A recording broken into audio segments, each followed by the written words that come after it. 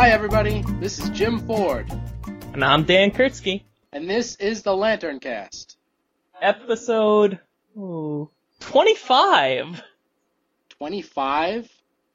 I know. It feels like just yesterday we were recording 24, even though we didn't do it yesterday. Oh. It's like just yesterday we were recording episode 1, and then had to re-record it because it didn't save. Yeah, and took 3 hours of our lives and memories. How long ago was that? That was... Don't say 24 episodes ago. Well, episode 1, that was like either late November or early to mid-December or so. Huh. Wait, so it's almost been a year? Yeah, we're like 2 months away from a year. Wow. Why the hell are we celebrating this? Jesus. Because it's 25. Yeah, this is our our giant size anniversary issue, whatever the comic equivalent of this is. Pretty much. Yeah, we have a whole bunch of guests lined up and some fun topics, and now we shall start with the news. Yeah, first off, the latest news on the free ring front. Alright, my big thing, if you've been listening to the last couple episodes, is I want to know how online distributors are going to be handling this, you know. Will there be like a little box you check off when you order your comics or how are they going to get those free rings to you? Well, if you go to DCBS, that's dcbservice.com, on their main page they have a little animation, and it basically just flat out tells you everything you need to know. It shows you, it shows you all of the books that you have to get, and they basically just tell you, like, it's one for one, you know, you order this book, and this ring will come in your box with it. So it couldn't be simpler. Like, you don't have to do anything extra, you won't be paying extra, just, you know, you order your copy of Rebels number 10, and your, yellow ring will show up at your house with the issue. So, that's pretty much as we could ever ask for. Definitely. Yeah. The other thing I saw while I was on there, I didn't realize this was so close to coming out, the Absolute Green Lantern Rebirth hardcover. It's going to be collecting the Rebirth mini, which is 6 issues, and the first 6 issues of the ongoing series that followed it. How do you feel about that? I can understand collecting Rebirth because it's, like, first of all, it's a great story, and it's apparently really accessible. Right. But, I mean, if you're gonna throw something else in there with it, which you have to because it's not long enough for an Absolute, I feel like you could have picked something different. I don't know necessarily what. I mean, I toyed around in my head with the idea of, alright, what about Green Lantern Secret Origin? Oh, wow. Because, I mean, if that was a lead feature to Rebirth or something, or vice versa, because, I mean, that would be like that's 7 issues, so it would be thick enough. It would be just as thick as this, but I don't know, part of me thinks that they only did this because that encompasses, I think, the Black Hand issues at the beginning of the series. Really? You think that's why? Well, I think it's part of it, but I don't know, to me, you shouldn't do this unless you're going to continue putting out these Absolutes. Right, yeah, I agree with that. And if you are going to continue, you should make each Absolute thicker, you know? Yeah, that's true. I mean, part of me is surprised they didn't just do an Absolute Sinestro War and just throw in everything. What about the miniseries that kicked off the Green Lantern Corps series? Holy crap, I forgot about that. And that's like that's one of my favorite Green Lantern stories, too. You know, something like that would have gone really well with Rebirth. You have the rebirth of Green Lantern and then the rebirth of the Corps. Yeah, and publishing-wise, it came almost directly after it, too. Yeah. So it's a really odd choice. From an art standpoint, too, because, I mean, Van Sciver did all 6 issues of Rebirth, And he did that one issue of Green Lantern where Batman's in it, but I think that's the only issue of the ongoing series, at least that early, that he did. The rest, it bounces around from different artists, doesn't it? Hold on and I'll check. I have the No Fear trade, like, right in front of me. So I think, yeah, it's interesting that basically this trade will be collected with the Absolute. Yeah. I think the most interesting thing about this at this point is to see whether or not they start pumping out more and more Green Lantern Absolutes collecting the series, which I can't see them doing for an ongoing series, but... Right. It's just such a weird choice. We should throw in there that cover price for this thing is $75, but DCBS, if you pre-order this month, this month being September of 2009, you can get it for $37.50, which, that's pretty good. $37.50? Yeah. Oh, wow. In the first issue of the Green Lantern, the most recent series, there are some pages that look like they were done by Van Sciver. I'm not entirely sure if they were. Oh yeah, and doesn't it change over like when the planes are flying? I think I remember that. Where all of a sudden it's the other artist. Yeah, I think it goes from Darwin Cook, and then the planes are like flying into space, and then you see the Earth, and then it comes in, and then it's like the more realistic Van Sciver. Yeah. I can't remember if it's Van Sciver or I guess Carlos Pacheco is the next issue. No. Now I remember. I'm going off memory here. I remember like the issue 1 starts off because the Darwin Cook thing that was from the secret files that they threw in there, where Hal and Kyle go flying in the plane.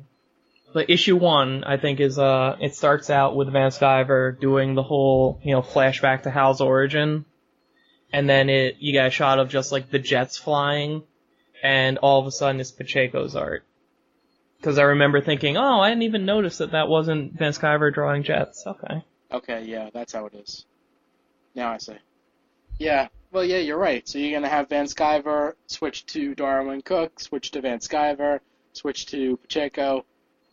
Which, do you think that's a good thing or a bad thing, considering, like, half the point of people getting these absolutes is to have the artwork showcased? I mean, do you want nice, consistent art over the whole thing, or do you want to have a variety? I would say consistent artwork is definitely preferable. Although if I had to go with a compromise, like if they had gone with Green Lantern Rebirth and then Green Lantern Core Recharge, then at least, even though they're two different art styles, it's distinct to each series. Yeah. Huh. Oh well. I won't be getting this, will you? I don't think so. I mean, as much as I would like to have a Green Lantern Absolute, I have both of these in trade. I have all the original issues as well. I can't really see the point. Yeah. I mean, if something happened to my copies or something, then maybe, but... Well, no, at the same time, no, because I wouldn't want to just have this random first chunk of the overall story just in absolute size and format and have the rest be regular comic size. Right. I don't know. I mean, if they came out with, like, just a story arc that was long enough to warrant an absolute, then maybe. But not something that's just kind of cutting a chunk out of it, Yeah. Okay, so are we good with news? I think we're good with news. Okay, then how about we take our very first guest? Okay. Okay, and let me get a hold of him.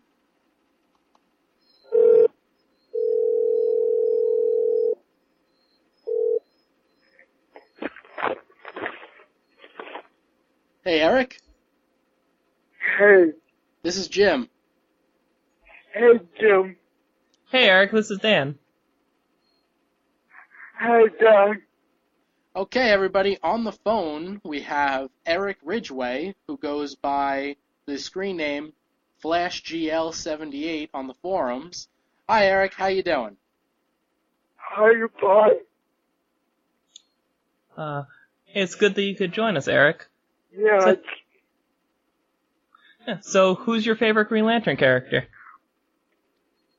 but I would say it's Hal Gordon because I grew up watching the Legion of Doom episode. Okay. Oh, I see. Hal Jordan, because you grew up watching him on the Superpower show. The challenge of the super fans with the Legion of Doom. Oh, Yeah. I love the Legion of Doom. Yeah. That's really cool. That's Yeah. awesome. Yeah, a lot of people get into Green Lantern through that show. It's amazing. Yeah. And then the last thing, I wanted to hear my Flash Rebirth number 4 review. I got comicedition.com. And a big thanks to Cohen for helping me out with that. Corwin helped you out? Yeah. That's cool. Okay. Okay. We'll have a link to that review that you did on our webpage. How about that, Eric? Yeah, it will take my signature on the form. Great. Okay. So they can click on your signature, or they'll see it in our show notes. Okay, thank you guys. Eric, thank you very much for being such a great listener. Okay, no problem. Thank you, Dan, for your email to the president. That's how I first became a listener. Yeah. Oh, no problem. Okay. Good night, Eric. Thank you very much. Good night. Okay, you're welcome, guys. We'll talk to you later. Okay, bye. Bye. Bye. Okay, and thanks again to Eric Ridgway. Now we have an email from Chris Valls, who was wondering what the order is to the Green Lantern trades. He has a few of them, and he wants to know what the order they all go in. So I came up with a list, and it starts out with Green Lantern Rebirth. That collects the Green Lantern Rebirth miniseries. Then you have Green Lantern No Fear. That's the first few issues of the series. The next few issues is collected in Revenge of the Green Lanterns. Right after that, the trade is called Green Lantern Wanted. And after that, you have the Sinestro Corps War, Volume 1 and 2. There's 2 volumes to that, everybody. And then there's also a Tales of the Sinestro Corps, but that's kind of like extra stuff that you don't have to read, but it kind of fits in with the Sinestro Corps if you decide to read it. The next up is the Secret Origin trade, followed by the Rage of the Red Lantern trade, and I believe coming out very soon is the Agent Orange trade, which collects how many issues, Dan? Oh, a whopping 4. You know, don't hurt yourself carrying that around. Yeah. And that's probably going to have a lot of back material, like hopefully his sketches that he showed on Newsarama, Philip Tan. It better. At this point, the back matter better be thicker than the actual story. That is that's stupid. Presumably after the Agent Orange storyline, they will have some sort of Blackest Night tie-in collection. Yeah, I'm wondering how they're gonna collect Blackest Night, because I mean, will they do the same thing they did with Sinestro Corps and just have like, now here's an issue of Blackest Night, here's an issue of Green Lantern and Green Lantern Corps, and here's the next Blackest Night, and here's 2 more issues of Green Lantern, and here's the next Blackest Night, or will there be just like a 8-issue Blackest Night trade? You know? Oh, I think hands down there's going to be just an 8-issue Blackest Night trade. The question, I think, is going to be, are they going to have a Volume 1 of Blackest Night and a Volume 2 of Blackest Night collecting the first half of the Green Lantern and Green Lantern Corps issues, and the second half of the Green Lantern and Green Lantern Corps issues? I don't know. Because, especially with Green Lantern itself, that's so weaved into Blackest Night. Well, both books, actually. They're so weaved in, it's like, we'll have to see how it plays out over the next 6 months, but, depending on how tied in they are, they may not be able to stand on their own. That's true, but I think they're going to be able to stand on their own. I think it's going to be much easier to just package that off as its own thing, and then if people want to buy the Blackest Night Green Lantern tie-ins, they can get that in another trade, and the Green Lantern Corps books in another trade. That's how I see it happening so far. Yeah, hopefully. Hey, speaking of trades, we got another email from John Strong. He had a question. One of the questions I have is from the Sinestro Corps War books. So, to me, they didn't really tell me the end. They build the war coming to Earth and then the return of the Anti-Monitor. Then they cut into Tales of the Corps, which gives even more hype to Superboy Prime and Cyborg Superman. Now, they build Kyle as Parallax and then bring in a new Ion, then nothing. The 4 Lanterns of Earth sitting around a campfire. Did I miss something?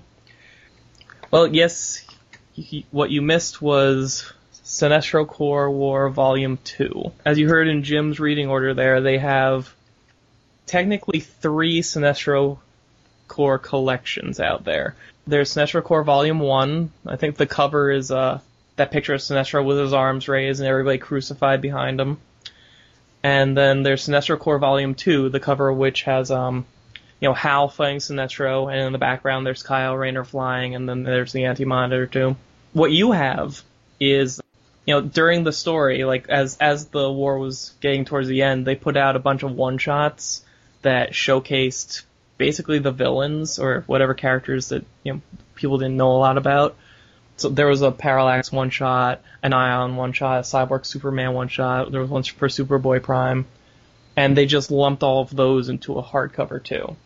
Which, I don't know when I would tell you to read the hardcover if you just want to sit down and do Sinestro Corps War, but, it's not intended to go straight from Sinestro War Volume 1. Okay. So, we got that. Why don't we take a short break? Okay. This break that we're going to take right here is actually going to be another skit. Oh, God. Yeah. I'm honestly a little afraid. Yeah, well, you haven't actually heard this the whole way through. No, I recorded like 3 lines for you, completely out of context, but this is going to be the first time I've actually heard it. Yes. Maybe I'll actually let you listen to it, so that way we can get your reaction after the break. Alright. Okay, so we'll be back, and enjoy, everybody. I call this meeting of the Corps to order. Atrocitus has the first order of business. Thank you, Saint Walker. I demand the blood of Hal Jordan and Sinestro. For crying out loud, this brainless oaf demands our blood every time we meet. Enough already! Oh, come on, Sinestro. Just because I have a clear goal that I stick to doesn't mean that I'm not also an erudite thinker. That really hurts my feelings. Also, I demand your blood. And Hal Jordan's. Let's move on to our next order of business. Larfleas? Mine! Right. Okay then. Next we have the Earth representative from the Indigo tribe, Dan Kurtzky. I still don't understand why I was picked for Indigo. I would have thought Blue Lantern for sure. While it's true you do possess great hope, you possess great compassion as well. Also, you enjoy killing people. I knew those past mercy killings would come back to haunt me. Ha! Yes. Mercy killings. Yeah. Oh my. Carol Ferris of the Star Sapphires. I believe you had an order of business. Hi, Carol. Not now, Hal. That friggin' rage cat keeps pissing fire on my lawn. You know what smells worse than fiery cat piss? Nothing. Meow! Not me. I'd never do that. Keep it up! Keep it up, and I'll neuter you. And thankfully, the final order of business from Black Lantern Ship. Brains. Brains. We should be using our brains and use our symbols on different products. T-shirts, belt buckles, mugs, hats, mouse pads. Did someone say mouse? Not now, Dexter. Go on, Chip. I like this idea. Well, with the money we make from merchandising, we could afford a nicer meeting table, comfier chairs, and maybe even snacks. Fantastic. All in favor? Aye! Terrific. I have high hopes for this plan. And we're back from break. So what did you think of that, Dan? Oh my god. That, wow. I don't know where to start. That's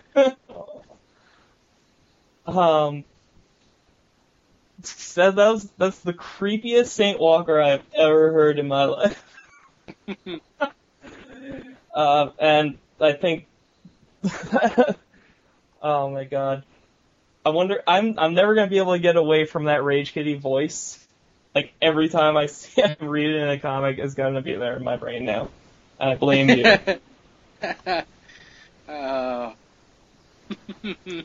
And I think you finally figured out a way to get your fiance on here without her swearing constantly. Oh my god. Pretty much. Wow. That Rage Kitty is pissing fire on my lawn. Oh my god. Yes. That was yeah. great. Oh. How many people were in on that? Quite a few. I guess we should probably give some special thanks on that one. Yeah, was Jason Atrocitus? No, he wasn't actually. Oh, who was? I'm not gonna say. Was it you? Was it Lauren? Okay, well, no, but I'm not gonna say. Oh. So special thanks to my friends Eric Robertson and Samantha Dim, to my fiance Lauren Malika, and to you, myself, and also our program director, Jason. Yeah. Why'd you make me the Indigo Lantern? What the hell is up with that? I just thought it'd be funny. Oh, alright. This actually all came about because, so who was it on our Facebook that made a comment? Hold on, I'll check.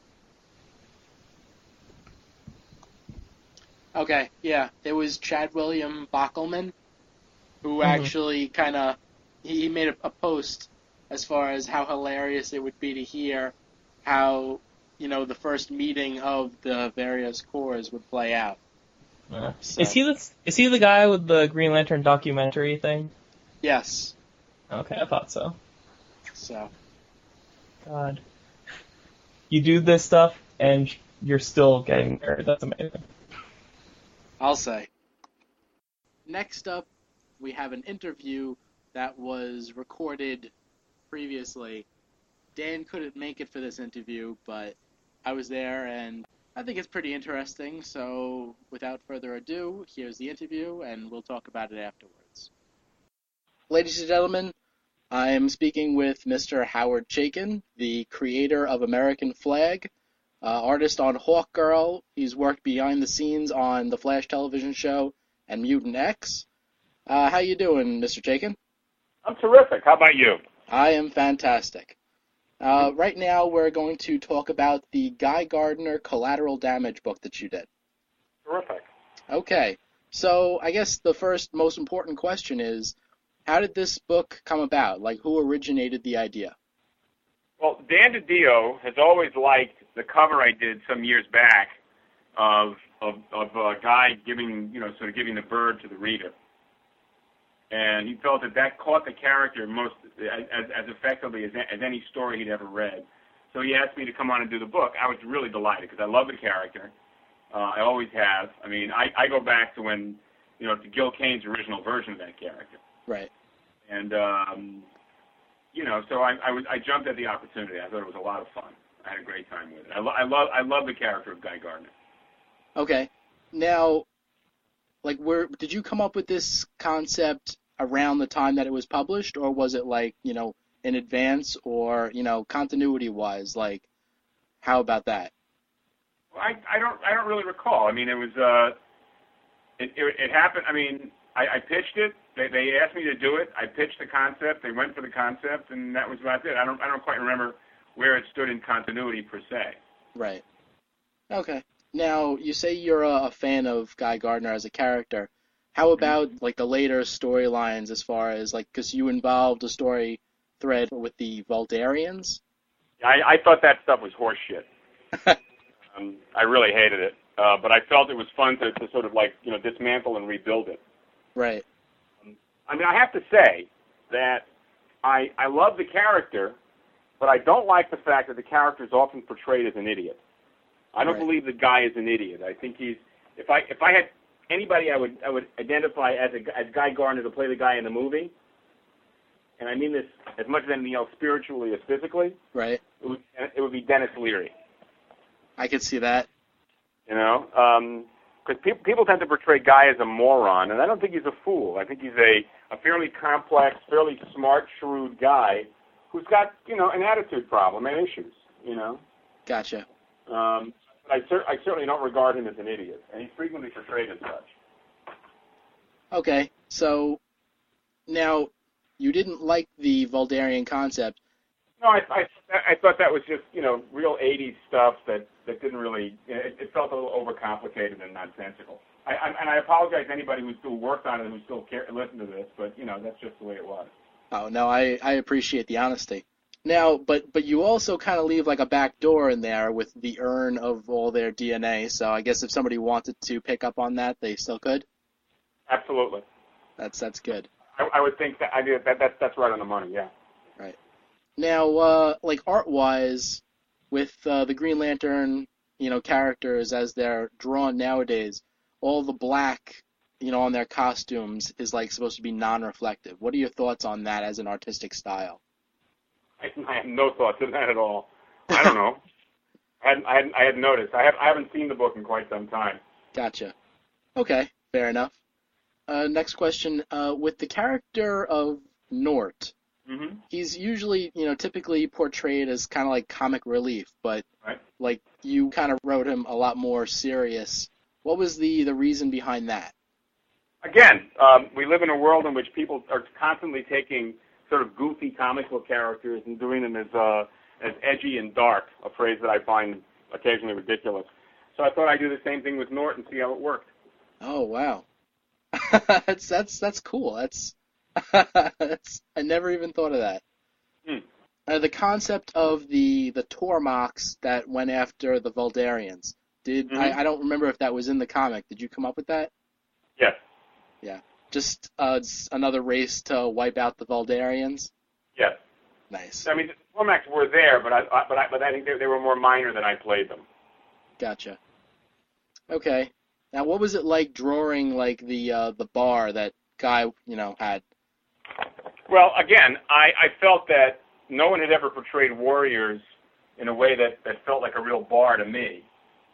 And what I wanted to do was do the equivalent of the Hard Rock Cafe or Planet Hollywood for superheroes, and for superhero people who for superhero groupies.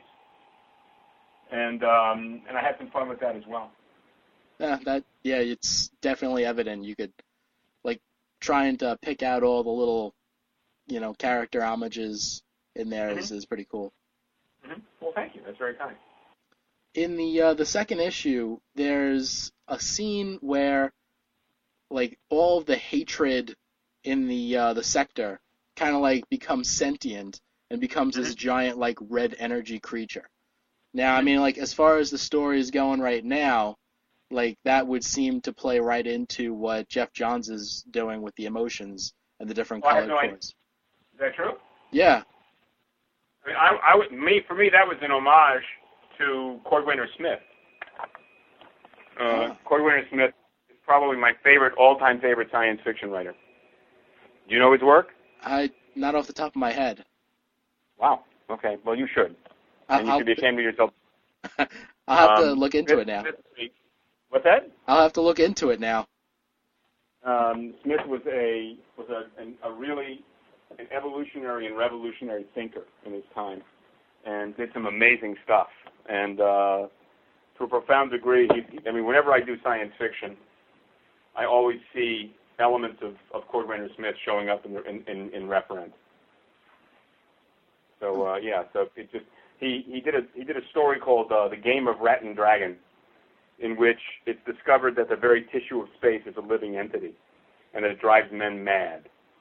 And in that regard, they discovered that men perceive that tissue as a dragon, and it drives them insane, whereas cats perceive it as a rat, and since cats' nervous centers are such that their reflexes are so much faster than ours, they become weaponized. And it's just brilliant, cockeyed stuff. Oh, wow. Most great science fiction writers of my generation acknowledge Cordwainer Smith as an enormous source of influence. So then, just complete coincidence that this rage entity created in your story would fit completely into what Jeff Johns is doing now. Why a coincidence? I'm assuming Jeff saw it and used it. Oh, well, there you go. That's definitely what it is then. Was he doing that with the material before I did it? Well, technically, no. Not with the rage. No. What's that? Not with the rage, not at all, no. Oh, maybe that's where he got it from. Interesting. That's definitely something to think about. If someone does something before someone else does it, and it shows up into someone else's work after the fact, it's not a coincidence. It's someone using the material that's been laid out, and that's perfectly fine. That's cool. I guess. I don't know. Okay, that's basically all the questions I have for you. Thank you very much. I just recently reread it, and it was, it's actually really cool. I like it a lot. Thank you. That's very kind. I'm most grateful. Do you have anything that you would like to promote? No, not really. I've got my Dominic Fortune series coming out from Marvel right now. I'm really having a great time. I'm delighted with that. It's looking really good. I finished the book, and I think the second issue should be out any day now. And that's about it. I've got other things in the hopper, but my clients prefer to be the ones who announce material, which I respect. Right. So I don't jump the gun on material I'm working on until my client does it first. So that's where I'm at. But thanks so much for your attention. Thank you very much. And have a great day. You too. Thanks a lot. Bye now. Bye. And we are back. So what'd you think, Dan? What? Oh my! All right. Give me a second here. Well, first of all, congratulations on getting Howard Chaykin. That was very unexpected. Did Jason do that, or was that you? No, that was me. Cool. Well, you guys are gonna have a thumb wrestling match to work past these demons now. So now, all right. After nearly a solid year on this show and on our board of saying the Collateral Damage is terrible in every way, you're saying it's good now? Well, okay, to be fair, first off, I never said it was terrible in every way, because I did kind of like the fact that they at least threw in the concept of the Voldarians, which basically everybody else ignores. So, as you heard from the interview, Mr. Chaykin, he was not a fan of that concept of the story, but the fact that he threw it in there, I definitely appreciated that. Now, in addition to that, I had only read the story once, when it first came out, and I have a feeling that one of the factors that played a part in me not liking it was the fact that it was $6 an issue. If you're gonna charge me that much money, my expectations are gonna be really high. So like recently what I did was because, we hit episode 25, I wanted to go back to episode 0 and kind of like see what we had done and said back then and try and like retouch and revisit some of those concepts. And I said, okay, well, if I'm going to keep on saying that this is the worst, then I need to reread it. And I reread it, and like I actually like liked it a lot more than I even expected to like it. The art, like for some reason, I don't know why I wasn't a fan of it back then, but I guess I've definitely, grown as an art fan. But I like the art.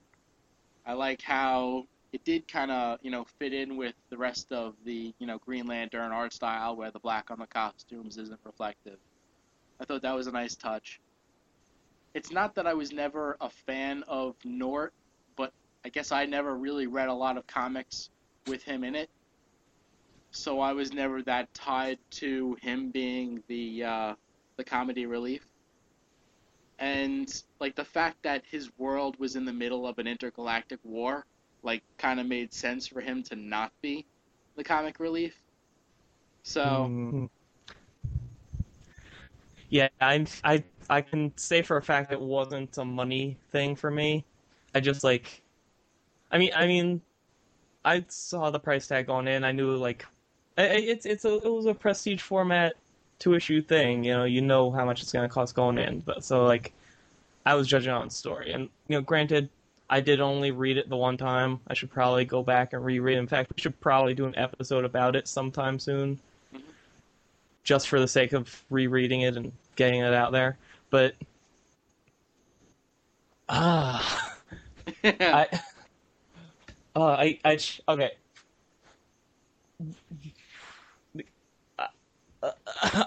don't want to get into general bashing of this thing, especially since like I haven't reread it since that first time. Right. And like you said, like maybe it will be better a second time through now that several years have passed. Mm-hmm. But one thing from the interview though, like I have to disagree with him. I've never really found Guy to be written as stupid. To me, it's always that he was treated by fans, writers, and characters as though he was just basically an ass. I mean, if you know his history, he was forced in and out of comas. He was mind controlled. He was lost in a phantom zone. He lost his fiance, and until recently, his entire career as a Green Lantern was spent seen as like a second or third fiddle character to Hal Jordan.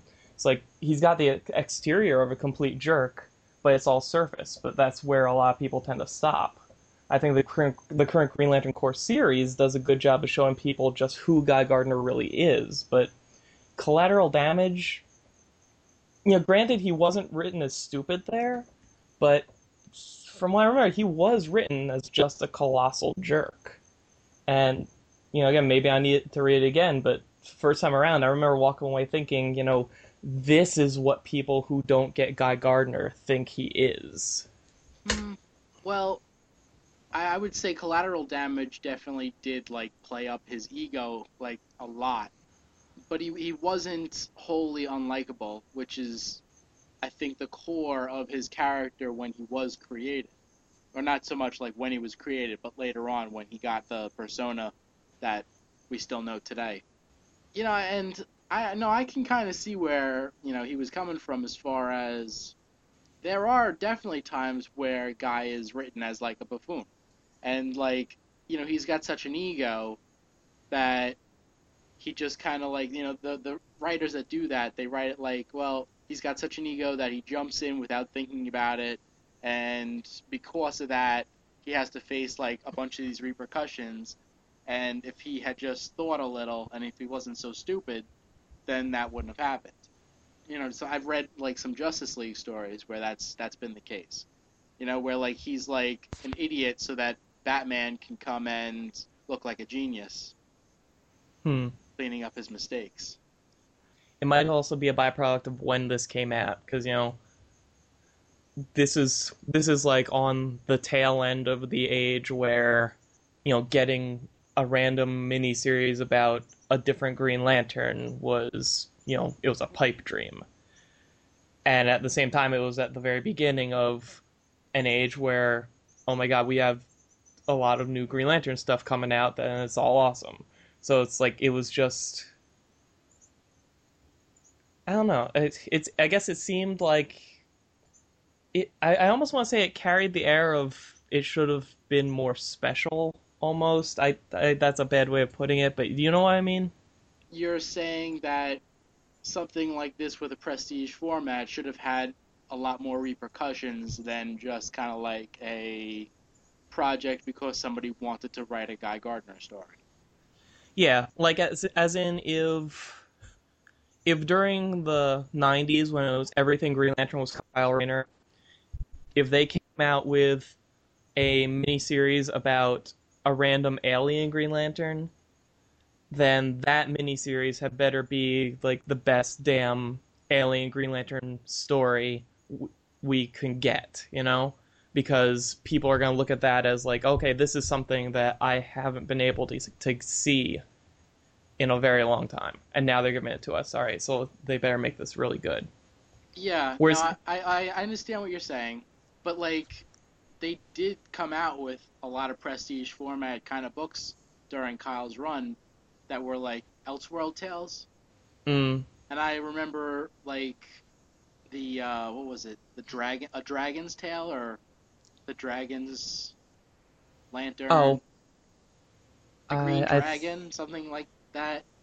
Yeah, wasn't that where like this kung fu master or something got the battery? Or yeah. And I remember like thinking that the concept for that sounded good, but like it's been a very long time since I read it, and I'm not gonna make the same mistake that I made with Collateral Damage, and say that it was horrible. But I do remember not being that satisfied with it. I'm not sure why now, though. I'll have to reread that. Yeah. I mean, I think... Do we remember, did this come... This came out before... No, this came out right after Green Lantern Corps started, right? Yeah, this was like... Well, actually, I don't remember. This might have come out right after Rebirth, but just before the Corps started. Because I feel like if this came out now... Oh, wait a second. No. Sorry. I'm sorry. This came out during the Rann-Thanagar War. Oh, so this was... Huh. Okay, so Green Lantern Corps wasn't around yet. I think it might have been. Well, wait, how far apart are Green Lantern and Green Lantern Corps? 5 issues? I think 40 just came out for Green Lantern Corps. And Green Lantern is on 45, 46. So, 5 months difference. Yeah, I guess Green Lantern Corps was like either had just started up or was just about to start up at that point. Yeah. Well, I think that goes to my point where like if this 2-issue deal had come out now, where like when we already have a few years of Green Lantern Corps reinforcing Guy Gardner's character, it might have been like just like kind of easier to brush away and say like, oh, well, this is what he's supposed to be like over here, so what the hell's going on over there? I think I'll just ignore that. But at the time, like there wasn't really like this was basically what was showcasing the character of Guy Gardner, and it was just so like abruptly not the character I knew. So I think I might have had like a more passionate reaction to it because of that. Right. That and, Nort being a big angry bear. What he had said in the interview, I thought that was very interesting as far as like you had a bunch of people kind of taking characters and making them grim and gritty and everything like that.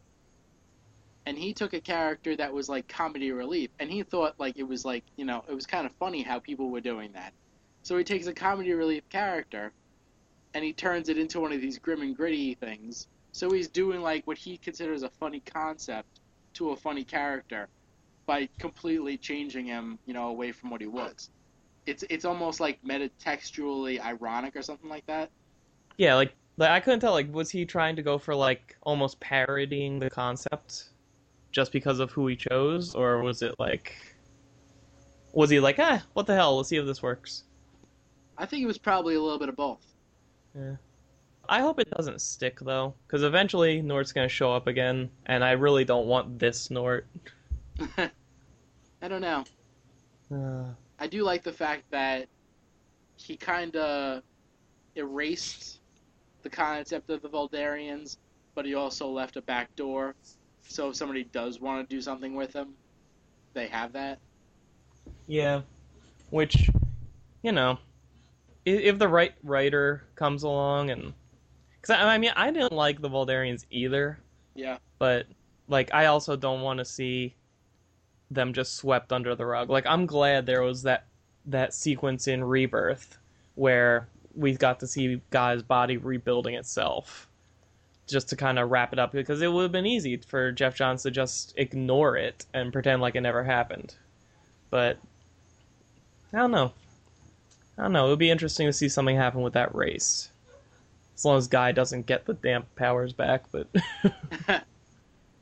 You know, while I was doing a little bit of research for the interview, I found out that Howard Chaykin also was a co-writer on the other Green Lantern Elseworlds story, Green Lantern Evil's Might. Is that the one where, like, they're all Nazis, or am I thinking of something else? I think you're thinking of something else.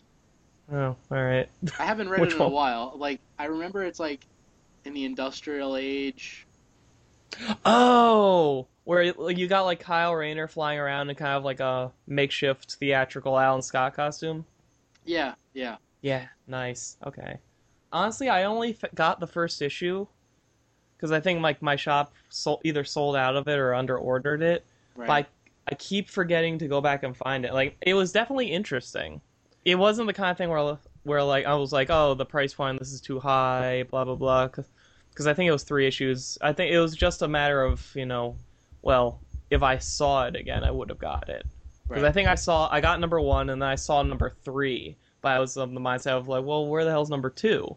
I don't want to get number 3 and then never be able to read it because I can't find number 2, so I'm just going to pass on number 3.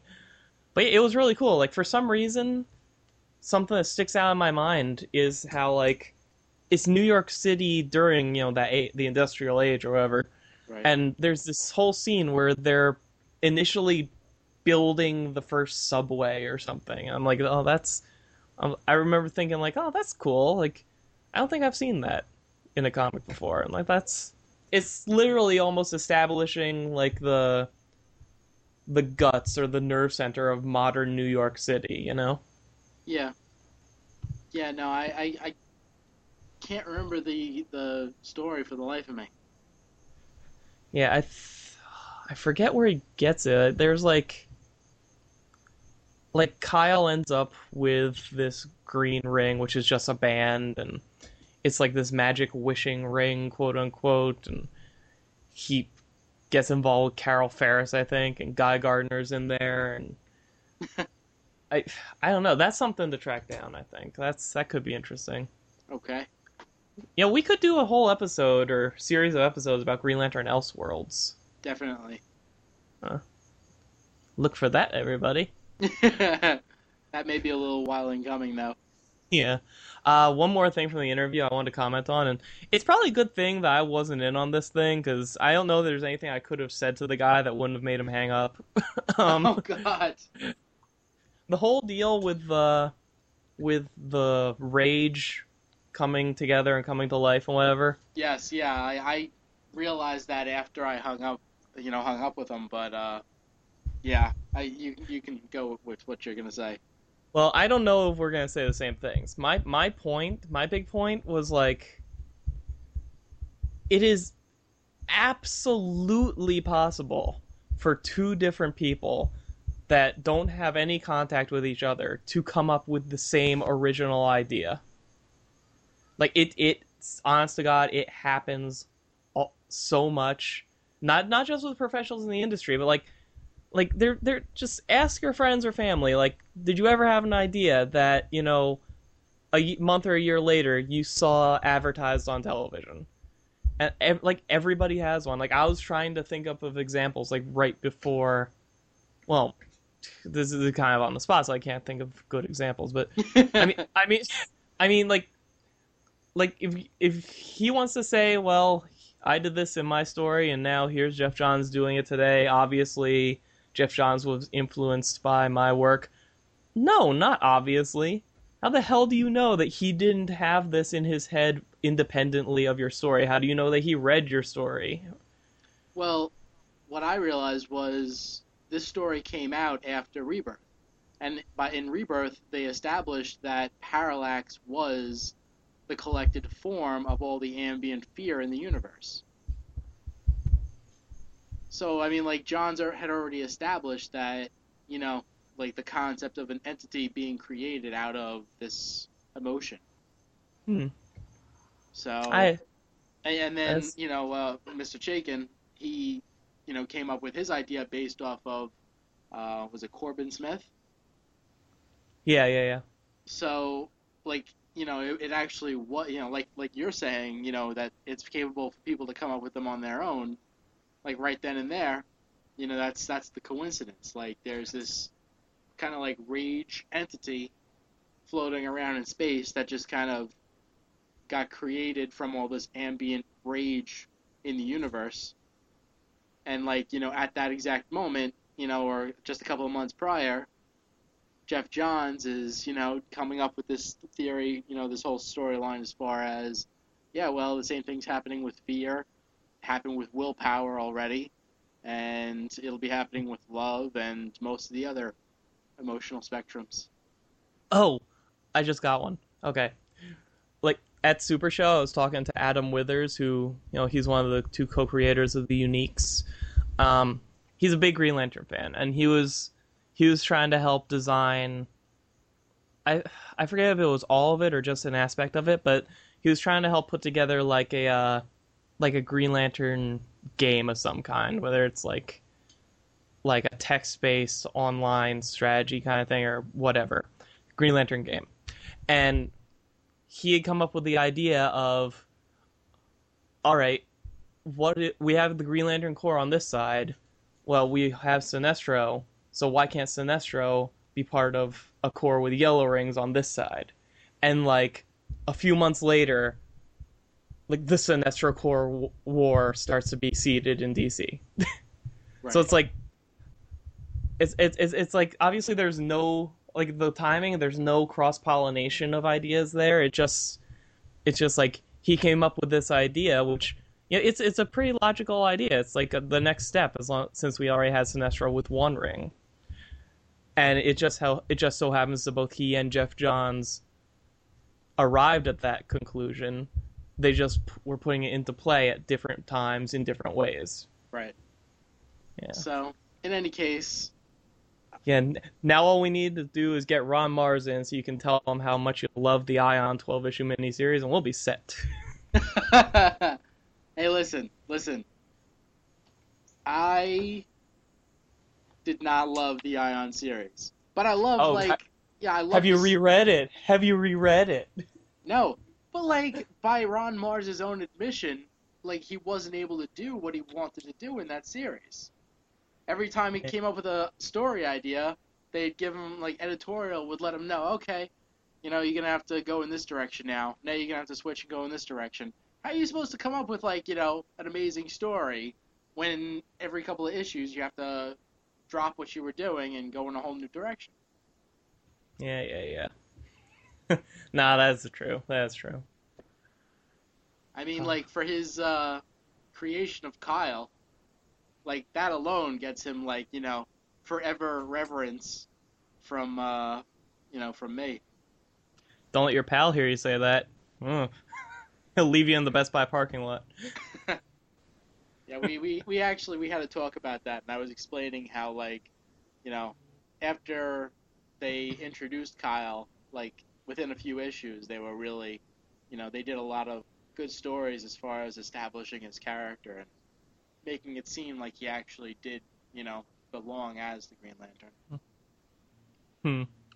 Anyway, you know, in episode 0, I said that I thought it would be awesome to get an interview with Howard Chaykin. And I went out and I got it. So I'm pretty happy about that. Yeah. So thank you, Mr. Howard Chaykin. That was very nice of you to come on. It was a fantastic treat for episode 25. Yes, it was. You think he's gonna listen to this? I hope not. After everything that you just said, God, I hope not. So let's go do something else. Oh, well, you know what? If he does, for the record, I just want to say, I think he's a pretty cool guy. And, you know what? Maybe this wasn't the greatest Green Lantern story ever, but, Oh yeah, I'm making no personal judgments about the man. I just didn't like this particular work. Okay, everybody, we're going to take another little quick break, and when we come back, we're going to have our top 10 favorite Green Lantern stories.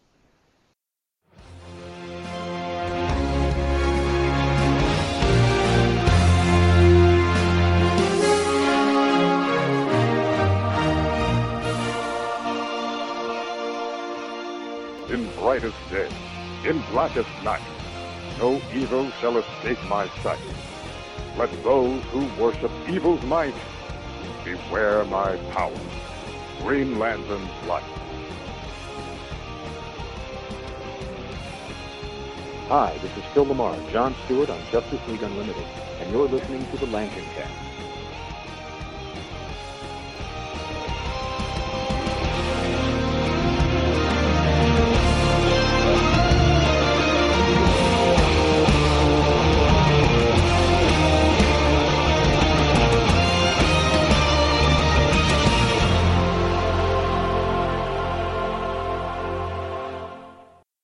Okay, and we're back, and now our top 10 Green Lantern stories. Now, Dan, I don't have mine in any particular order. Me either. I mean, I have them in like chronological order. That's just how it happened. You want to go back and forth, like you do one, I do one, you do one, I do one, that kind of thing? Yeah, that works. All right. You want to start? Sure. I'm going to start off with I'm not entirely sure if it's my very first issue of Green Lantern, but it's the first one that I can remember, and that would be Green Lantern number 46. Was that That wasn't the Green Lantern Green Arrow team up, was it? No, that was 47. 46 was the Mongol? crossover from... Yes. Ah. Yeah. And I should say that that's issue 46 from the third series of Green Lantern. Yeah, before Kyle Rayner came around.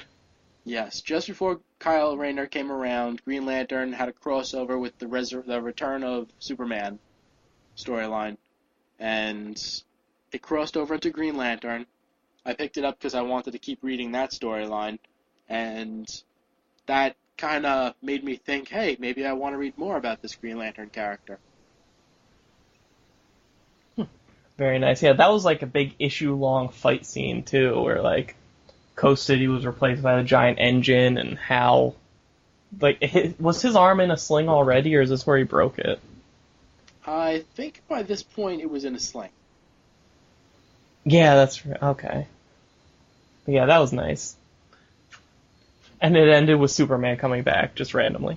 Cool. My first on the list is also my first issue, and it happened like 8 issues after yours. It was Green Lantern 53, where this is actually the third Kyle Rayner issue, and it's the one on the cover. The cover has Kyle he's in Mongol's clutches. He's like passed out. He looks helpless. I think Mongol's gonna ram like a big girder through his face or something, but Superman's flying up. And the whole issue is like Kyle Rayner and Superman teaming up against Mongol. And it's it was just so interesting because like this was the one for me that hit home. Like, oh, okay, he doesn't just make big green hands or something. he can hit people with a giant train. That's cool. I mean, make shields and all that. Because up till now, like, the most I'd seen of Green Lantern was on Super Friends. And, you know, you watch Super Friends exclusively, you're not really going to be sure what the heck his power is. So this one was just so interesting. Plus the fact that it was a character I've never seen before. You know, Kyle Rayner as opposed to Hal Jordan.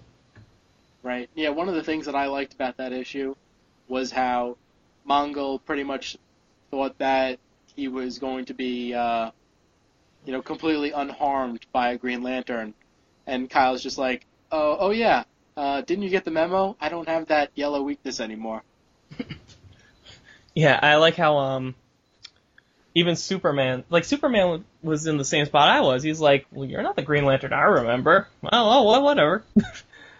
It's so great because it's one of those where like the differences and the inconsistencies from what I already knew was what really drew me in. You know, I wanted to learn who the heck this guy was. I wanted to see how it was different from what I knew from TV.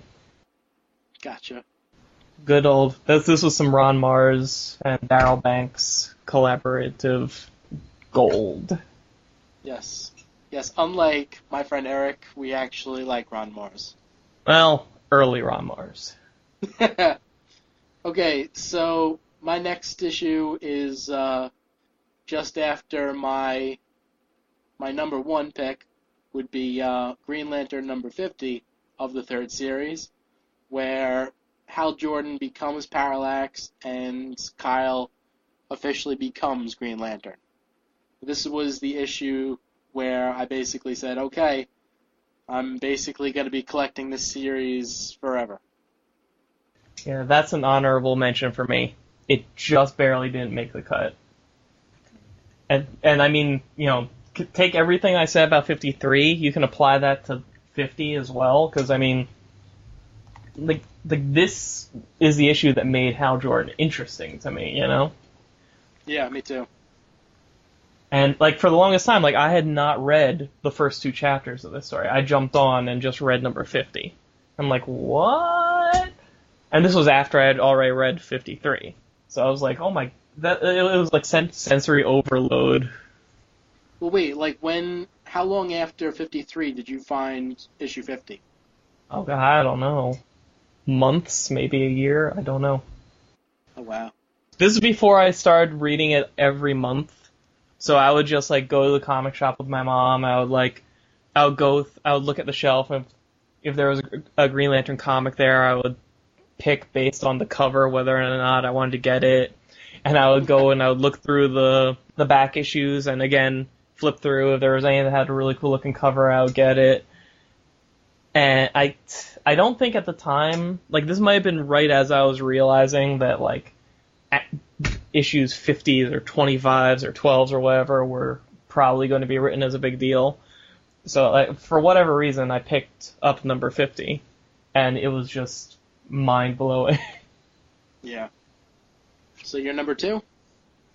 My next one is Green Lantern 56, which was this was after Zero Hour, where Kyle was he was lost in space. He couldn't figure out how to get back to Earth, so he was just kind of cruising around looking for home. And okay. Yeah, he stumbles into this alien bar where you could practically hear the cantina music from Star Wars playing. and he runs into a woman named Adara, who, you know, she was a former member of the Corps who, you know, her ring went out when Hal blew the battery. She tried to steal Kyle's ring, but it wouldn't work for her, and she ended up taking her own life because she realized there is no going back. But this was significant for me, and this always stood out to me because, you know, starting on the comics with Kyle Rayner, this was my first alien Green Lantern. Like, this is the first non-human I ever saw wearing that badge or wearing a ring. And, they gave, like, a little flashback sequence showing her, like, in space, using her ring, fighting alien spaceships. And I must have reread that sequence alone over and over and over again just because, like, I was so interested in the concept of the Corps. I wanted to read about alien Green Lanterns, which means I came on at the worst possible time because there were 3 issues after. There was like 6 issues after getting rid of all of the alien Green Lanterns for about a decade. Yeah, I actually had a feeling that you were going to pick that issue. Yeah. That was a good one. That was where Kyle Rayner kind of had like his big muscle body kind of. Yeah, I pulled up the cover on Comic Book DB, Yeah. and if it was just based on the cover, I probably wouldn't have gotten it because it looks weird. The cover is like Kyle looks almost like a cross between Lobo and Doomsday, and he's in a bar. He's about to like body slam a guy. I mean, in the actual issue, he does do this, but it's blatantly a construct. But yeah, it's really awesome. I think this was after I realized, okay, I want to start reading more Green Lantern, so I just went and got whatever was in the back issue bin. What's next for you? Next up for me is from the current series of Green Lantern, number 25. Oh. Yes. Yeah, this issue was like a total roller coaster ride the entire time. It basically, it blew my mind. It was just so amazing. You had the introduction to the new different color cores. You had, the end of the Sinestro Corps War. You had a Guardian dying. You had the creation of the Black Lantern. I mean, the whole thing was just, epic. It was epically big, and I loved it. Yeah, that's one that's gonna stick in people's minds for a very, very long time. Yeah, that's wow. Do you know? Don't look it up, but do you know off the top of your head how many printings that got? Was it a lot? I'm not really sure. I would say, what was the cover of that? That was the one with It was the same as the cover of the trade. It was Oh, right. Yeah, I don't know that they actually made any more than a second printing, possibly a third, but I think it only went to second. Because the first issue of the Sinestro Corps had 3 or 4 printings or something, so I would almost expect the same from the last issue. Well, the first issue had different printings, but each printing had a different character on the cover. Mm-hmm. So it was kind of, you had people actually getting the multiple printings because it was a different cover like that, even though they had bought the first printing. Yeah. What's your number 3? My number 3, Green Lantern 68. This is Kyle Rayner and Donna Troy, who at the time was a Dark Star, fighting a amped up Mr. Freeze. Do you remember this issue? Off the top of my head, I don't think so. The cover, I should say this ties into Underworld Unleashed. And Neron, he's a devil. He's the dude that got locked in Fate's Tower in 52. He went around in Underworld Unleashed, making pacts with all these different villains, giving them super powers in exchange for their souls or whatever. Right. And Freeze, he got to stop being a guy in a techno suit who couldn't stand room temperature, and he became this guy walking around, snow white skin, red eyes, and he's basically an evil Iceman kind of thing. And he made Central Park into a frozen wasteland, and Kyle and Donna were out on a date or something, and they just noticed, hey, what the hell, it's snowing in Central Park, let's check it out. And they just spend the issue fighting Mr. Freeze. And this was, Ron Mars wrote this, and it was is it Pelletier or Pelletier? I don't know how to pronounce that name. Yeah, one of those sounds good. Yeah, on the artwork. And it was just so... I loved the art in this thing so much. It was to this day, I think my top 3 favorite artists for Green Lantern would definitely include Paul Pelletier, especially for this part of the series. Because, everything seemed to work just perfectly together, you know? Yeah, actually, I'm looking at the issue now. I do like the other character with the no legs. Oh, Purgatory. That was his name. Yeah, that's actually a character who, he had no use of his legs, and Kyle gave a portion of his energy to him, so this guy could will his legs to move. And, Neuron perverted that gift and made him into like a kind of like a fire-using bad guy. And there's this great splash page towards the end where Kyle just like takes out both of them by just ramming them into the ground with this colossal construct obelisk thing. It looks so cool. Yeah, that was definitely a fun issue. The Purgatory character I thought was very, very cool idea. Yeah. Okay, my next one is the Green Lantern 80-page giant number 3. Do you remember it? Was that Lanterns Against the Dark?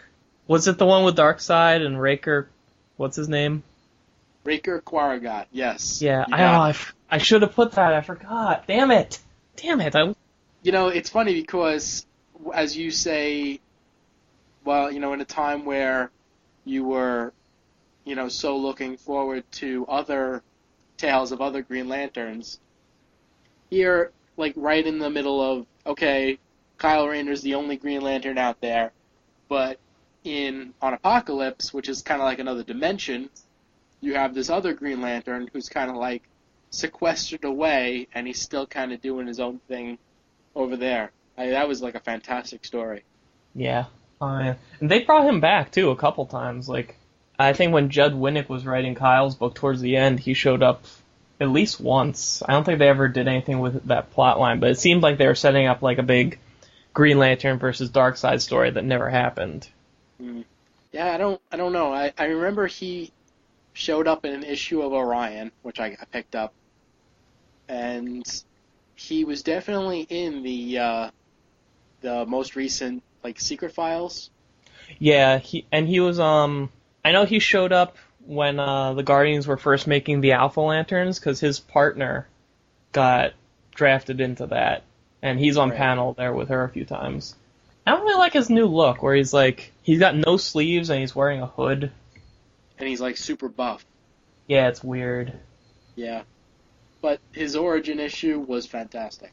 So if you haven't read it, that's definitely one to go out and find. Yeah. My next one is, well, it's actually the very next issue, Green Lantern 69, where, Freeze is done, but Purgatory comes back, and he ambushes Kyle and Donna in Kyle's apartment. So, like, the whole building is burning down, Donna's going floor by floor evacuating everybody, Kyle's fighting Purgatory. I love this for the same reason as 68. I mean, it's the exact same creative team, all the same good stuff applies, and it's like, it was a continuation of the same story, basically, which ended pretty tragically on the part of Purgatory, because Kyle tried taking back the power, but it didn't work, or it did work, but Neuron dragged him to hell anyway. And that's the cover with actually back then, if I was just going by covers, I wouldn't have gotten this issue, because it was like, it's Kyle holding like an unconscious Donna Troy. She's like, all their costumes are ripped up, she's bleeding, he's bleeding, he's flying her away from like a giant inferno, there's falling bricks everywhere, and I'm like, that looks kind of, That's exactly how I would have described it. That looks kind of bleh. The one thing I did like about this was, and I think this was also true of the previous issue, how with Purgatory's energy, it's kind of got like more of a bluish green kind of tint to it to differentiate it from Kyle's. Oh yeah, the coloring in this, I forgot to mention, is really good, because like the energy looks different from everything else, but not in like a weird way, like it shouldn't be there. Like it looks like a lighting effect without the use of Photoshop, if that makes any sense, Not at all. Good. So what's your next one?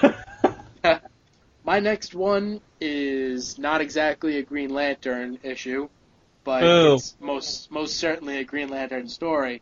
Yay. And it would be 0 Hour number 1. Was that the final issue of 0 Hour? Or No. Because 0 Hour went down to issue 0. That's true.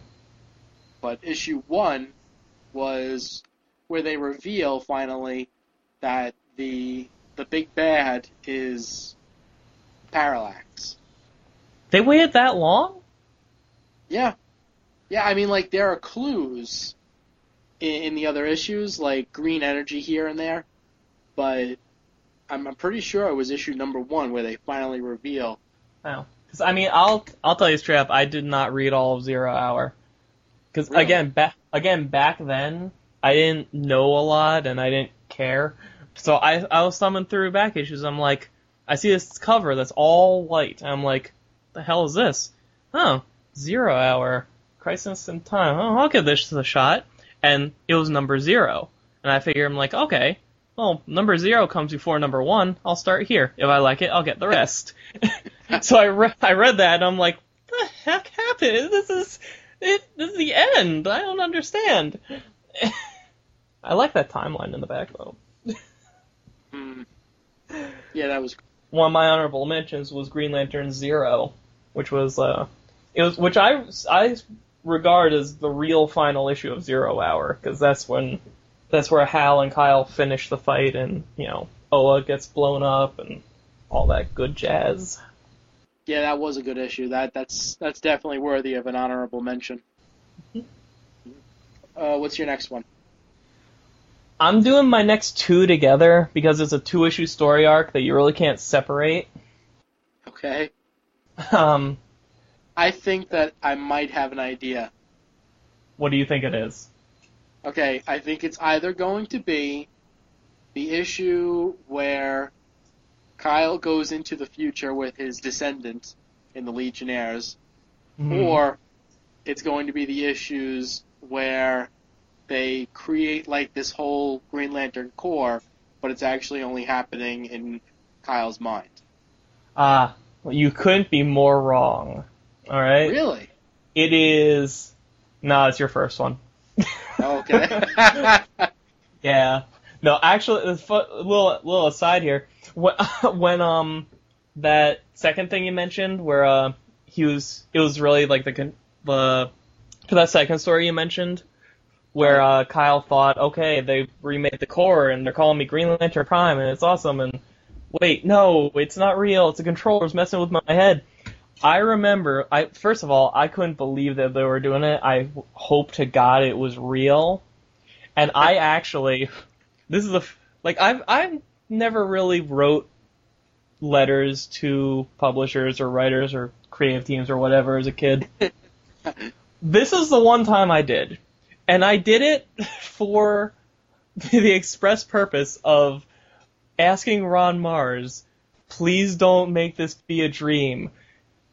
Everyone will hate you. Oh my god. Yeah. Did they publish it? They didn't publish it, but he emailed me back, and I don't remember what he said anymore, but it was like just general stuff. But I remember even thinking then, like, oh my god, if this turns out to be him just screwing with people, fans will never recover. They'll never bounce back. Because at this point, this was still in the era where, you go online, you type in the words Green Lantern, and 87 people are yelling at you. Yeah. But yeah, Kyle and the Legion. This was cool. Like this, as much as I like the resurgence of the original Legion of Superheroes, this was my Legion, and which is odd because I really haven't read a lot about them, but. This is the Legion that I associate with that name. Like, this is the group that I associate with the name Legion, because they're children, and they haven't been doing this for years. They're not in their late teens or 20s or 30s or however old they are now. They're just kids with cosmic decoder rings that fly around space doing weird crap with their powers, and it's awesome. And they're drawn in such a way that, they look friendlier, which kind of matches their not quite utopian future kind of deal. But aside from that, the Green Lantern angle, they had once again, playing on what's up, are they bringing back the Green Lantern Corps thing, this story arc had a band of like 6 or 7 criminals who found a way to kind of make fake rings, like completely like technological rings, that they can make constructs, but they can each only do one thing. Like, some of them were legitimately useful. Like, there was one person that could make guns. And there was one person that could make vehicles to get away. But there was one guy, I think their leader, all he could do was make fish and throw them at you. I still to this day don't understand. But it was just this great, just... And they had their own OA, quote unquote, which was a space station in the middle of the universe that had the Green Lantern logo on it. And like you said, like one of the big things of the story, and this is something I wish to God they would bring back, is Carrie Wren, Kyle's descendant, his great whatever, who, when Kyle and the Legion get captured, Ganthet regifts Kyle's ring to her, and she has to go and save them and work with the Legion. I just love that idea. I love that concept, and I thought that was a surefire way to bring a Green Lantern into the Legion, but as far as I know, they never even mentioned her again. Actually, that would be really cool if they somehow are able to bring that up in future Legion stories. Yeah, I'm hoping for that, but I'm doubtful because, that Legion's world I don't think exists anymore. Like, the Legion itself is, like, wandering, We'll see. Yeah, hopefully she's back. She comes back at some point. No, that was definitely a cool storyline. Should make a point to mention that was issues 98 and 99. Oh, that's true, I didn't say that. 98, 99. Yes, it's the two with Kyle and the Legion on the covers. Get them. Yeah. Okay. So now, I guess it's only fair, because your last entry was 2 issues. My next entry is going to be 2 issues as well. Alright. Yes. My next pick is going to be Green Lantern, issues 143 and 144. The very start of the whole Ion storyline. This was the first Ion storyline? Yes, yeah. This was the really, really good Ion storyline. Now, which... Is that the one... Is 143 the one where he was, like, beating the crap out of Alex Nero in a white space? No, actually, that was, I believe, issue 144. 143 was where he was fighting, like, a Jokerized Graven, because he was, like, the tie-in to the Emperor Joker storyline. Yes, I remember that. And, yeah, so, like, I guess Graven had set off, like, a nuclear explosive, and Kyle Rayner, he uses his powers. Now, it's also important to remember that he hasn't had to charge his ring for, like, several issues. It's just, like, something's been happening, and he hasn't had to recharge at all. He's always been at full power. And all of a sudden he's like, there's a nuclear bomb. There's not enough time to get rid of it, so he has to kind of, like, create, like, an energy field around it to contain the blast. And it's, like, tremendous strain, but he's able to do it. And after it goes off, like, the strain that it puts on him, all of a sudden, like, he starts, like, glowing green energy. And in the next issue you find out that, like, the leftover energy from Parallax relighting the sun, and another storyline in the past, the Circle of Fire storyline, where Kyle goes up against kind of like an evil version, like his subconscious, that had taken on its own life through the, Oblivion. random energy. Yeah, Oblivion. That had also merged with the Parallax energy. So there's just tremendous amount of energy in the sun. In 144, he fights Nero, and he claims the energy, and he's like basically like this, like, amazingly superpowered character that has, like, omniscience. He can be anywhere at once. He can do anything with the energy that he wants. It was an amazing storyline. I love that storyline. And the trade paperback is actually out of print and is actually going for a decent amount of bucks. But if you can find it, like, that whole Ion storyline is fantastic, and it starts with 143 and 144. Yeah, that was good. I think that was when Dale Eaglesham was drawing the book, I think. Yes, and Judd Winnick was writing. Yes. Well, speaking of Kyle and godly things, my next one is Green Lantern 168, where Kyle fights God. 168? Yeah, do you remember? It's the one with it's oh god, I think it's written by Ben Robb and Dale Eaglesham drew it. It's the cover is Kyle standing over this guy that's tied up with a dagger. He's looking at people watching, and their hands are all in the air, and it says, "So the planet may live, a god must die." Okay. And it's basically the Black Circle, the kind of the space mob, has basically tricked Kyle into fighting this. It's the deity of this alien world, and they're just going at it, they're fighting.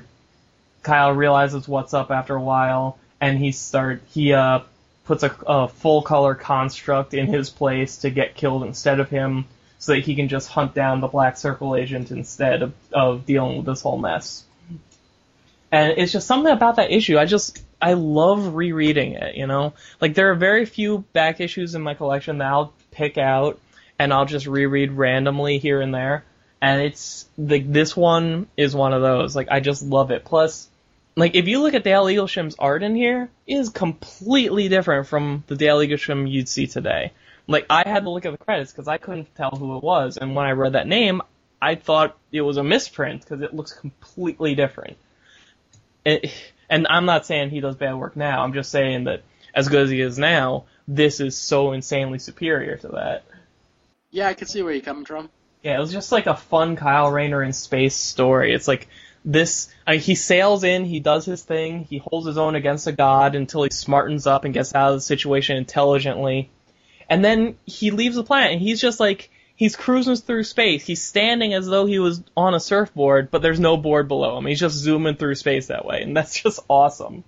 Yeah, like, these issues by Ben Robb, like, I was not a huge fan of them, which I always thought was surprising because, like, this was directly after his Green Arrow work.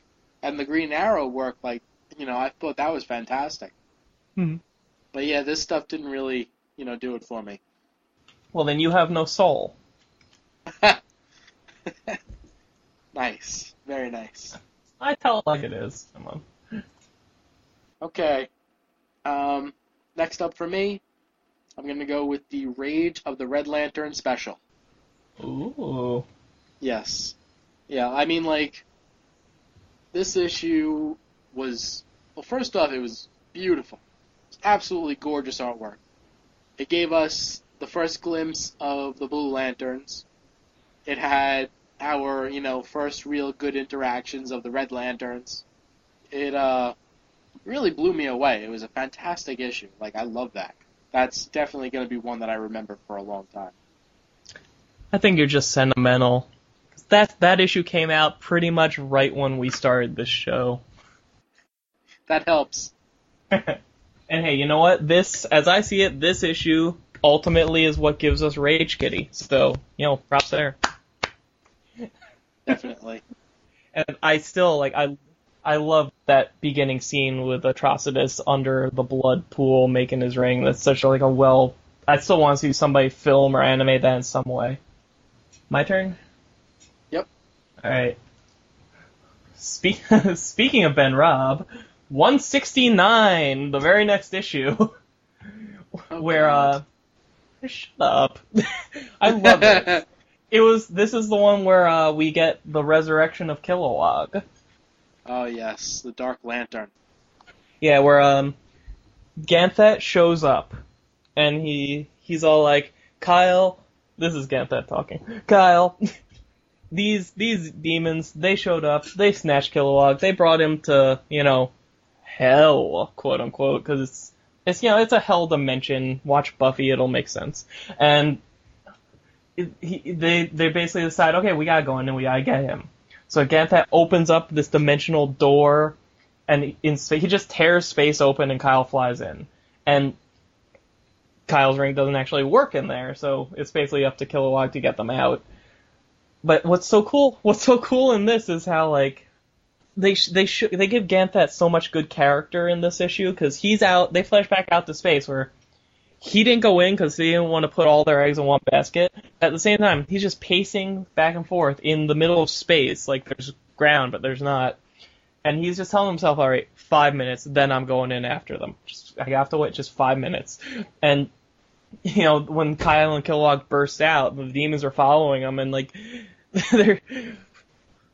they're like saying their demon stuff about how I'll melt the flesh from your bones and whatever, and that's like, shut up. And he claps his hands together, and the tear seals on them. He basically tells them, like, screw you, and slams the door in their face. It was just so awesome. But like, yeah, this issue and the one before it, like, I don't know why, I just really love these two issues specifically. Like every time, whenever I'm out and I'm at a comic store or something, and I see these issues, I'll re-buy them. Oh my god! At one point, I had like I forget how many copies of both of them, and I always get them in pairs too. so like my numbers always go up by the exact same amount, and I only have 2 of each now because I unloaded a bunch at Super Show last year. Oh my god! But yeah, those are awesome. Well, I do like the concept of the Dark Lantern Kilowog. This is also the issue where Breaker Quaragot comes back. Oh, it is? Oh, okay. Yeah. I did not realize. I forgot that. For as many times as I reread these things, I forgot that part. Right, what's your next? Oh, my next one? Yes. Okay. Yeah, this one, another non-Green Lantern book, but definitely a Green Lantern story, would be Superman number 147. This, actually, if you see me on the forums, my Sir Avatar was based off of this issue. It's kind of like Superman is in a machine that's like running simulations through his brain, like if he had landed on other planets. So it's kind of like, like a couple issue series of what if Superman landed on this planet or whatever.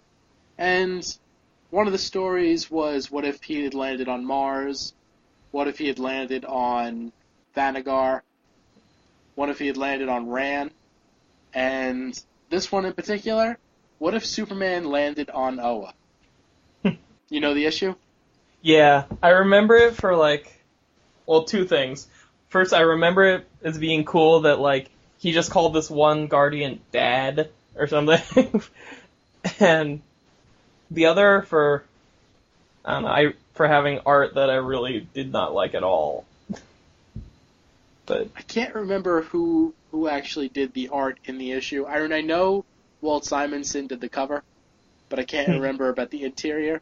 But I mean, just it's just so cool. Like every time that I get to see Superman as a Green Lantern, that's cool to me. So I love that issue. Have they done that a lot? Because it feels like they have. I don't know if they have really. Not a lot, but it's definitely been done a few times here and there because they always make a point of saying that had Krypton not blown up, Kal-El would have been a Green Lantern. He was always kind of destined to become a Green Lantern. And not to mention he always has displayed, massive amounts of willpower. So. Yeah. And that was a one and done story, right? Well, the Green Lantern aspect was the overall arcing story of Superman being in that machine was a crossover. Oh, that's true. Okay. My next one is Green Lantern Corps Recharge number 1. Okay. Even though it's a miniseries, and I love the whole miniseries, just this issue by itself can be read it can basically be read as a standalone. Because this issue taken on its own is the story of, like, the Green Lantern Corps recruiting and bringing in people who have drastically different reactions to getting a ring. And at the very end, you get, like, Guy and Kilowog up in the skies of Oa watching all these rings just fly up from the planet's surface and out into space, and given the sentiment that, you know what, the universe is changing. And it's just a really good standalone issue that if you stick around for longer, you're going to get a lot more greatness out of. Yeah, I can't imagine why you would really like that issue. Why not? I'm just kidding, because it's got the Green Lantern Corps, which you love. Oh, that's true. Oh, Your sarcasm didn't register. I guess. Okay. My next issue is Action Comics Annual number 3.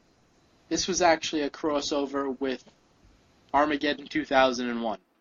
And the basic idea behind this storyline was that Wave Rider, the character Wave Rider, would find these different heroes, and just by touching them, he could see, like, their possible futures. So, in this particular one, he sees Superman, and he sees a future storyline where Superman becomes the President of the United States, and the one thing that I really, really love about this issue is how Guy Gardner, he totally objects to this. And he goes up to Superman, and he's like, about to punch him. And that's when Superman grabs Guy's fist and then wills the ring off of Guy's hand and onto his own. And, like, that right there was, like, the coolest thing that I've ever seen Superman do. And it was just like, that's, like, one of the coolest Green Lantern moments in a comic, I think. Jeez.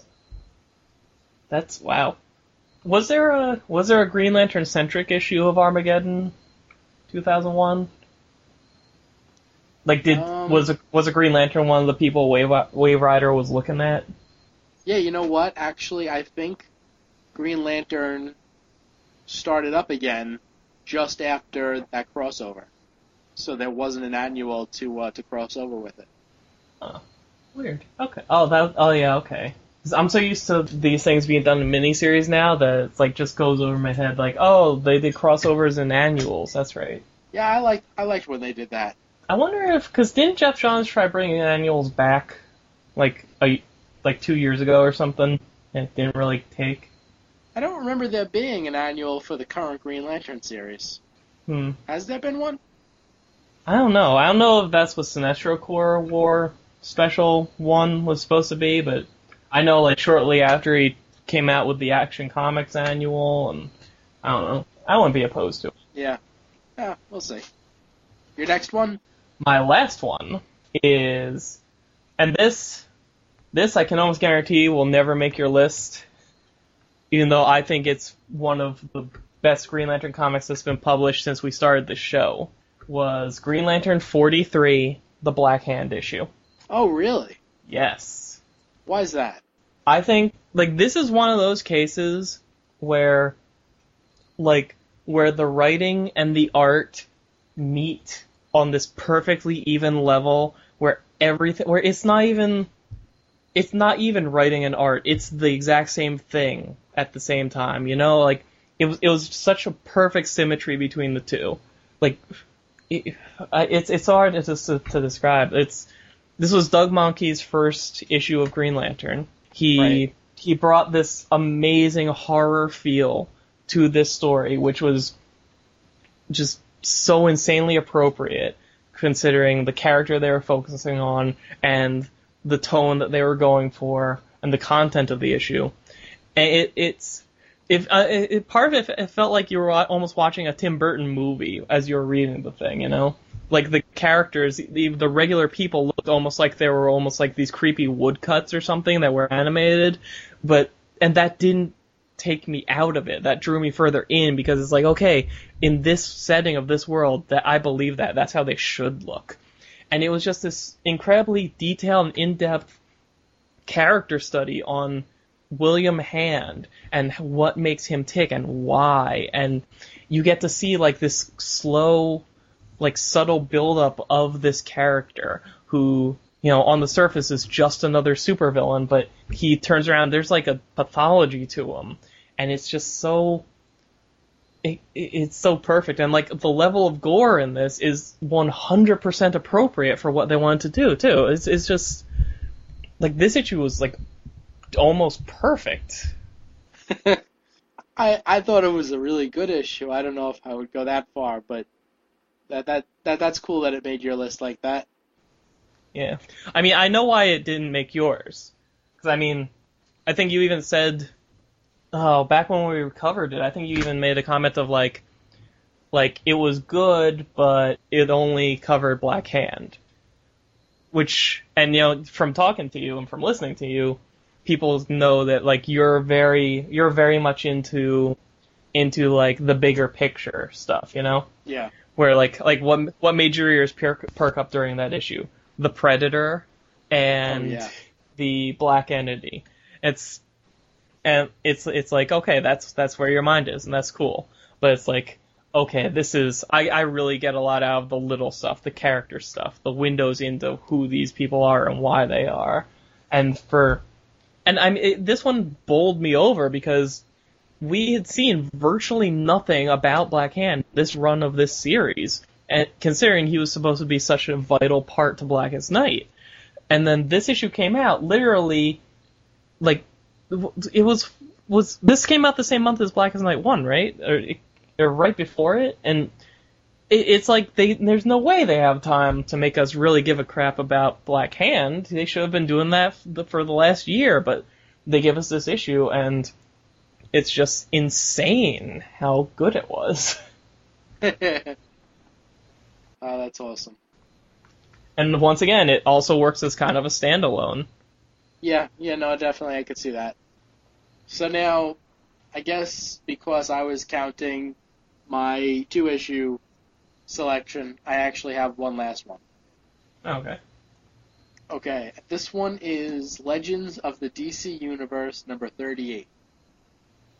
Now, the Legends of the DC Universe, they had like this story of Traitor, like running through like certain issues here and there. They had like 2 issues dealing with Abin Sur, 2 issues dealing with Hal Jordan, and then another 2 issues dealing with Kyle Rayner.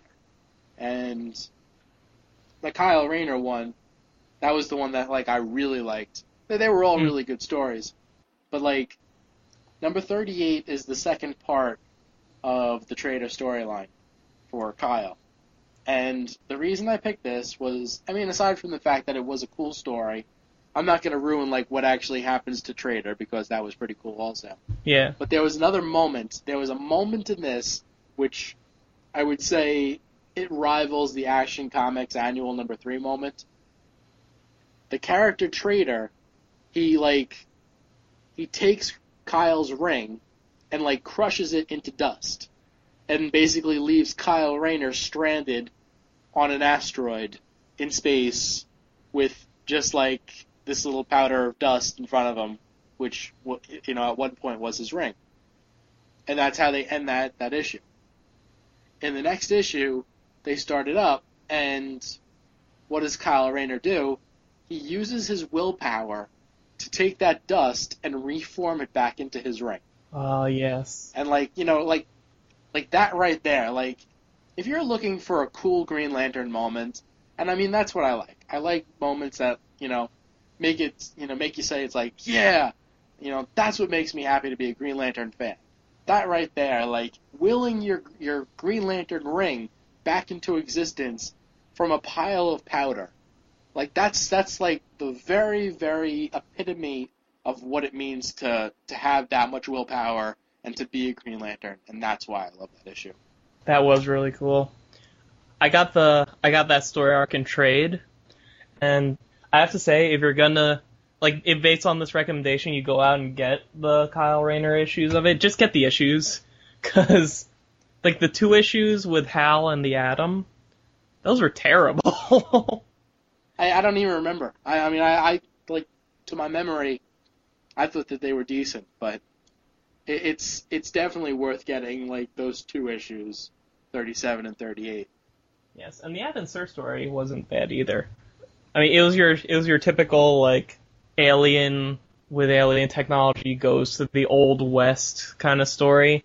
I think he even meets up with, like, Hal Jordan's great-great-grandfather or something, but it's still fun. Okay, so, honorable mentions? Honorable mentions, as we've said, Green Lantern 0, Green Lantern 50, Green Lantern 100, Hal and Kyle in the past.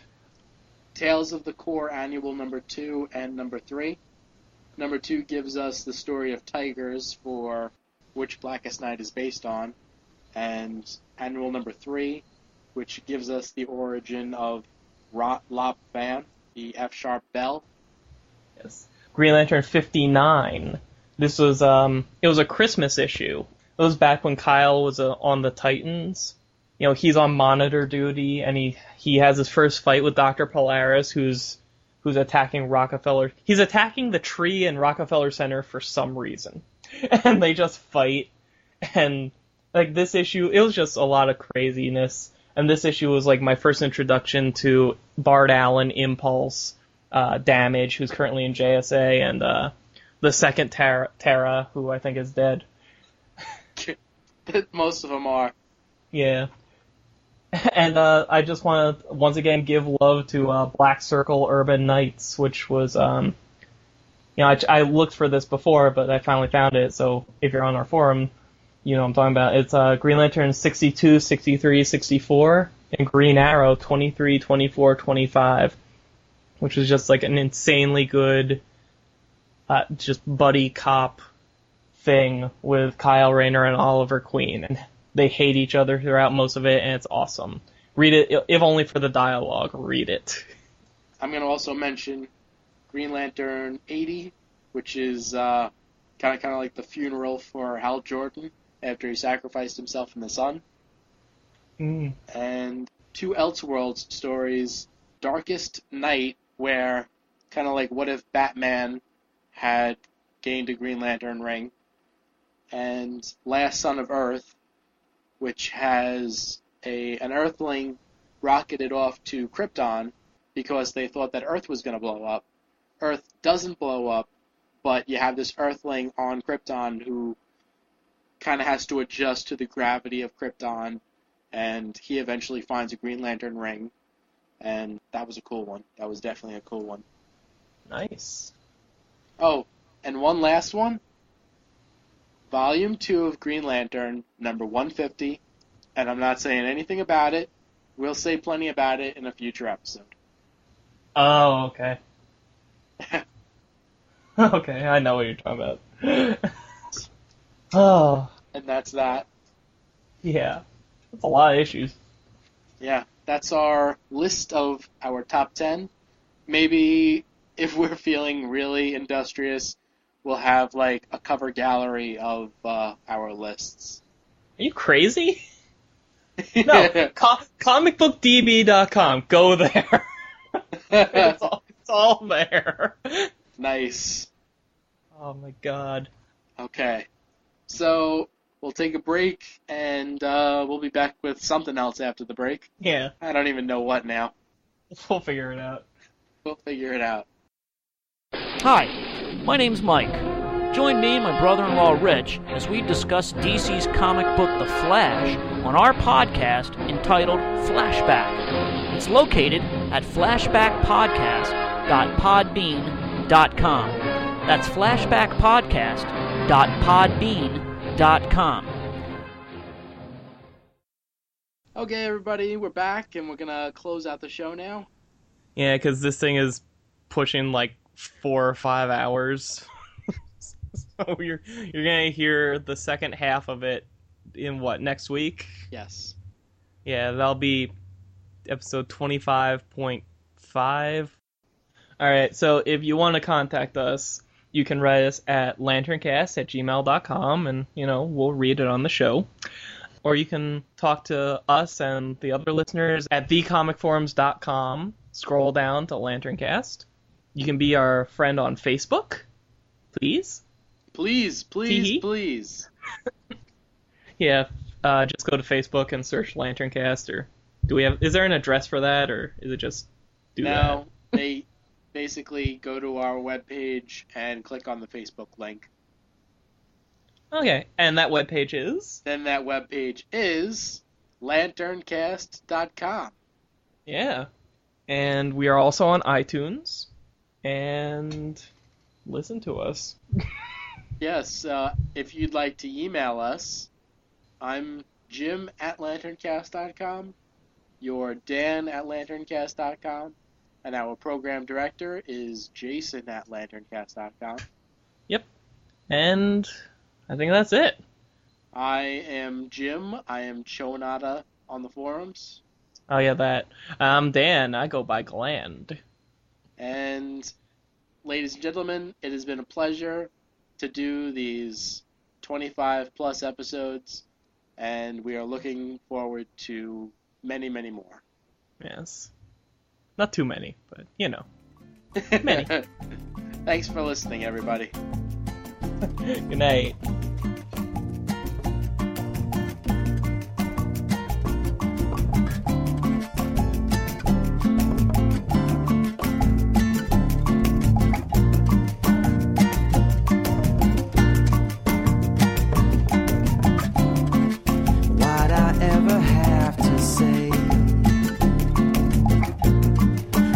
Of shame, words I should never say again. Why'd you ever have to read between the lines, creating stories that should have been all left behind? Why'd you ever have to hear my voice?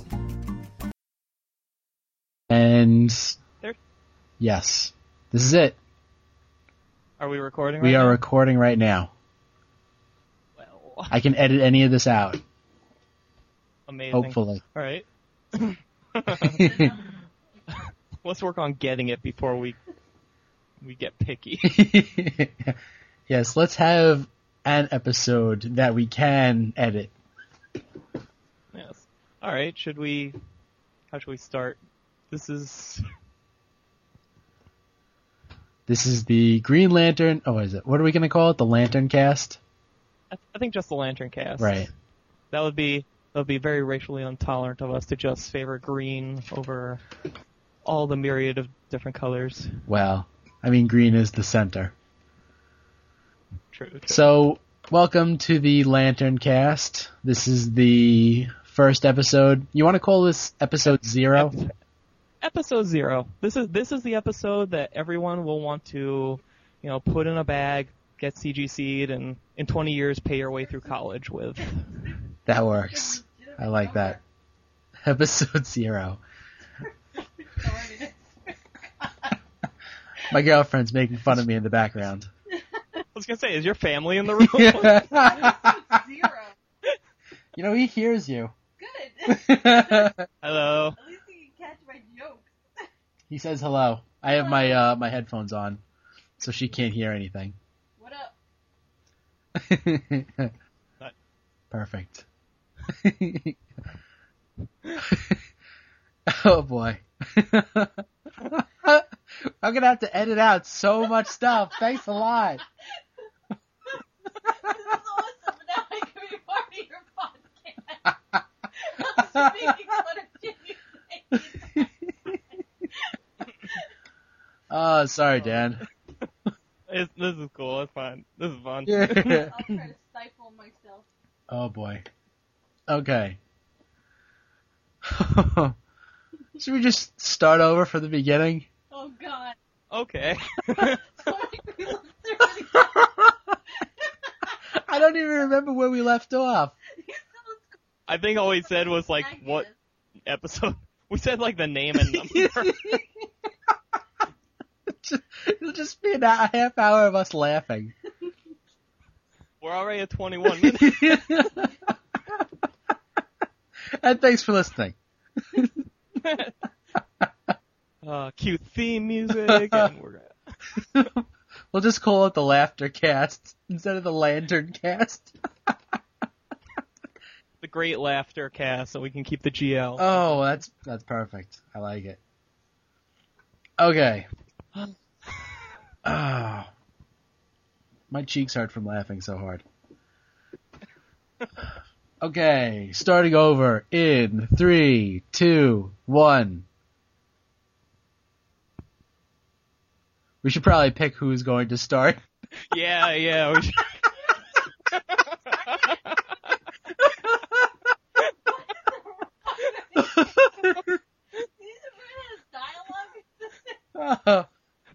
This is as professional as it's gonna be for like the first month or two. Oh my god, this is gonna be the best.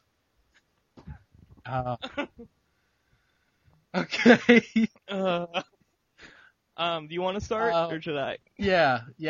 I'll introduce myself. You introduce yourself, and then hopefully we'll sync up perfectly and say, "And this is the LanternCast." Does that sound good? Sure. It probably won't work, but all right. This sounds totally horrible. Yes. Let's not do that.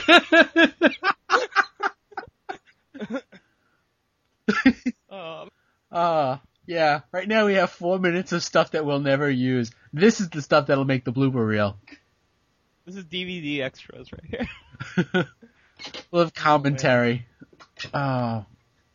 Get your girlfriend to do commentary on this after the fact. You have to do commentary on this after the fact. Oh, okay, no problem. It's like, and this is where they're totally retarded talking about. Who the f*** is episode 0? Episode 0 is a good idea. Why? Explain how that is possibly a good idea. Who has episode 0? What do you think this is, like a pilot for NBC? This is your pilot episode? To see. Tell her it's a gimmick that will get more people to buy it for free. You would. This is a gimmick that will get more people to buy it for free. Oh my god. You know, as I was saying that, I realized what you had said. Yeah. Okay. Okay. On the count of 3, well, no, on the count of 1, I'm going to start from 3 and go down to 1. What? What? We're gonna be able to pinpoint from this recording the moment she decides to leave. Oh